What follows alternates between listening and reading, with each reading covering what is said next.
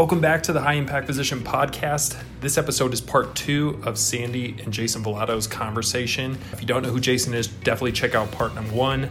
In this episode, Sandy and Jason are talking about the birth of Jason's daughter during medical school and how her diagnosis led to him being an advocate and more of a voice for patients. They're also digging into why accountability partners and accountability groups are so important, not only for career development, but for COVID-19. And a spoiler alert, it definitely has to do with failure.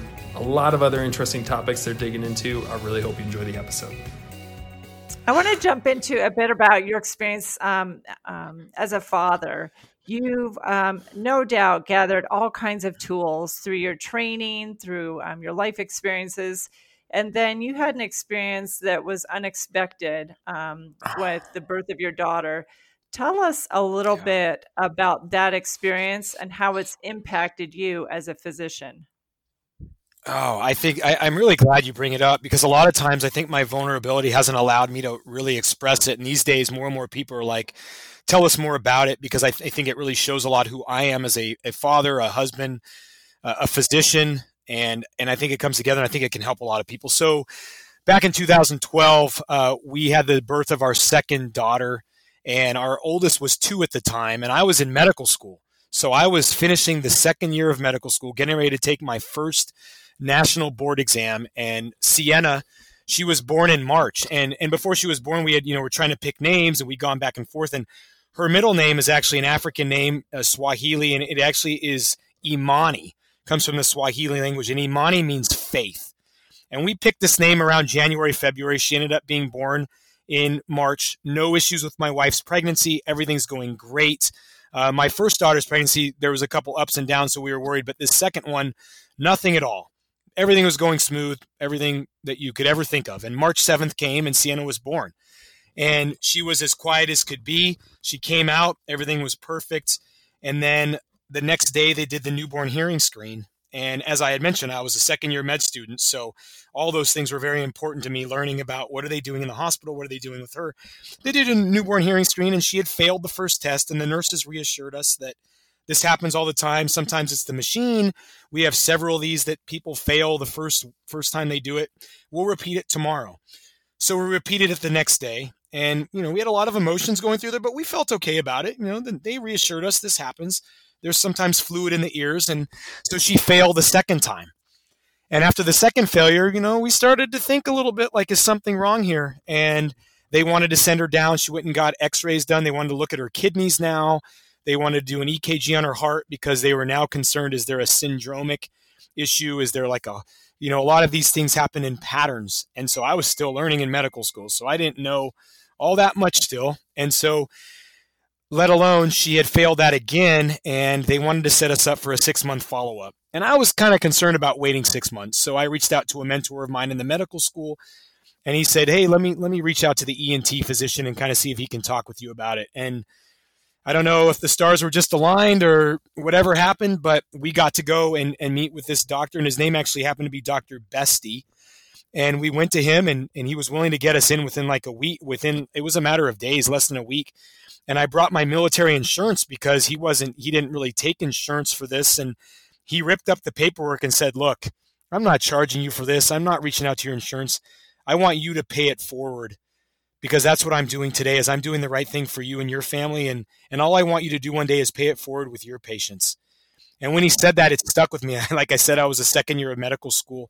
And let alone Sienna did fail subsequent tests. And at 5 weeks, she was diagnosed with moderate to severe hearing loss, and she had gotten fitted for hearing aids. And now, fast forward, she's now 8 years old. She has been the pride and joy of my life. And what it's been able to do, to get to the heart of your question, what it's done for me as a physician and everything else is it got me to think about how I am the voice for so many of my patients. I could have patients who walk in who are so scared to even sit and tell me their whole story. They're very shy. They don't want to be judged. All kinds of things running through patients' minds, and that I could be a voice for them. And it really stuck with me, Sandy, because when we sat in some of those follow-up appointments with Sienna's hearing loss, I saw families who spoke no English at all, who were just pawned off, where the audiology departments we were spending time in were like, well, we'll see you in 6 months and we'll retest. And I knew right away from my reading that if you don't catch things like hearing loss early, the impact that can have later on with a person's speech and with them being able just to be a functioning member of society can be a huge difference. I mean, anywhere from, if you wait 6 months in a baby, that could change the game. And I made it a point of my life to actually be that voice now for people and to get on a stage and talk about pediatric hearing loss along with everything else that I do as a family and sports medicine physician. But I would say that situation, and sorry to be long-winded, but it's had a huge impact on my life. Well, and I'm really struck by the notion of how that physician combined with Sienna have touched your life and how you're paying it forward and creating a ripple effect. And isn't it just a beautiful thought to think that when we're on our A game and really aligned with our skills, our strengths and dreams and aspirations, how we really do make the world a better place. Super powerful story. And thanks for sharing that about Sienna. Yes, ma'am. That's just a couple questions moving into this whole COVID pandemic. As you mentioned, it's April 2020. We know physicians are being called to serve in lots of different ways. And then there's also this notion of accountability. Talk to us a little bit about, for the physicians that have dreams and aspirations, but maybe are feeling trapped in where they are, what are some thoughts you have around accountability or accountability partners that could support physicians to really stay aligned with their hopes and their dreams in their careers? Oh, it's such a great thing because I'm so involved in different accountability groups, I would say. I've been a part of one. I mentioned to you recently when we first talked about this group from my John Maxwell team, these two other gentlemen. We've had this accountability group now literally 3 years last month, where we have not missed a week of emailing each other or calling at least once per week. And it could be as simple as a 1-paragraph email about our struggles that we're going through, good things that are happening in our life, goals, aspirations. And then I also joined, there was another one called PeerRx that Dr. Mark Greenwald had started recently that's now become live on his website, where he's getting physicians to have accountability partners with another physician so we can share those struggles that we're going through. I mean, everybody talks about burnout these days, and this COVID pandemic is just, this is a great example of how we have to come together. We have to share our stories. Number one, we have to make lives better for the patients that we're going to serve now, because we don't have a perfect remedy for this virus yet. And every day, from what we could talk about 1 week ago to what we're talking about this morning, something's changing about, hey, use this medication, or we're getting these ventilators, or hey, the death rate is going down. Maybe we need to do this for testing. We're getting worn out.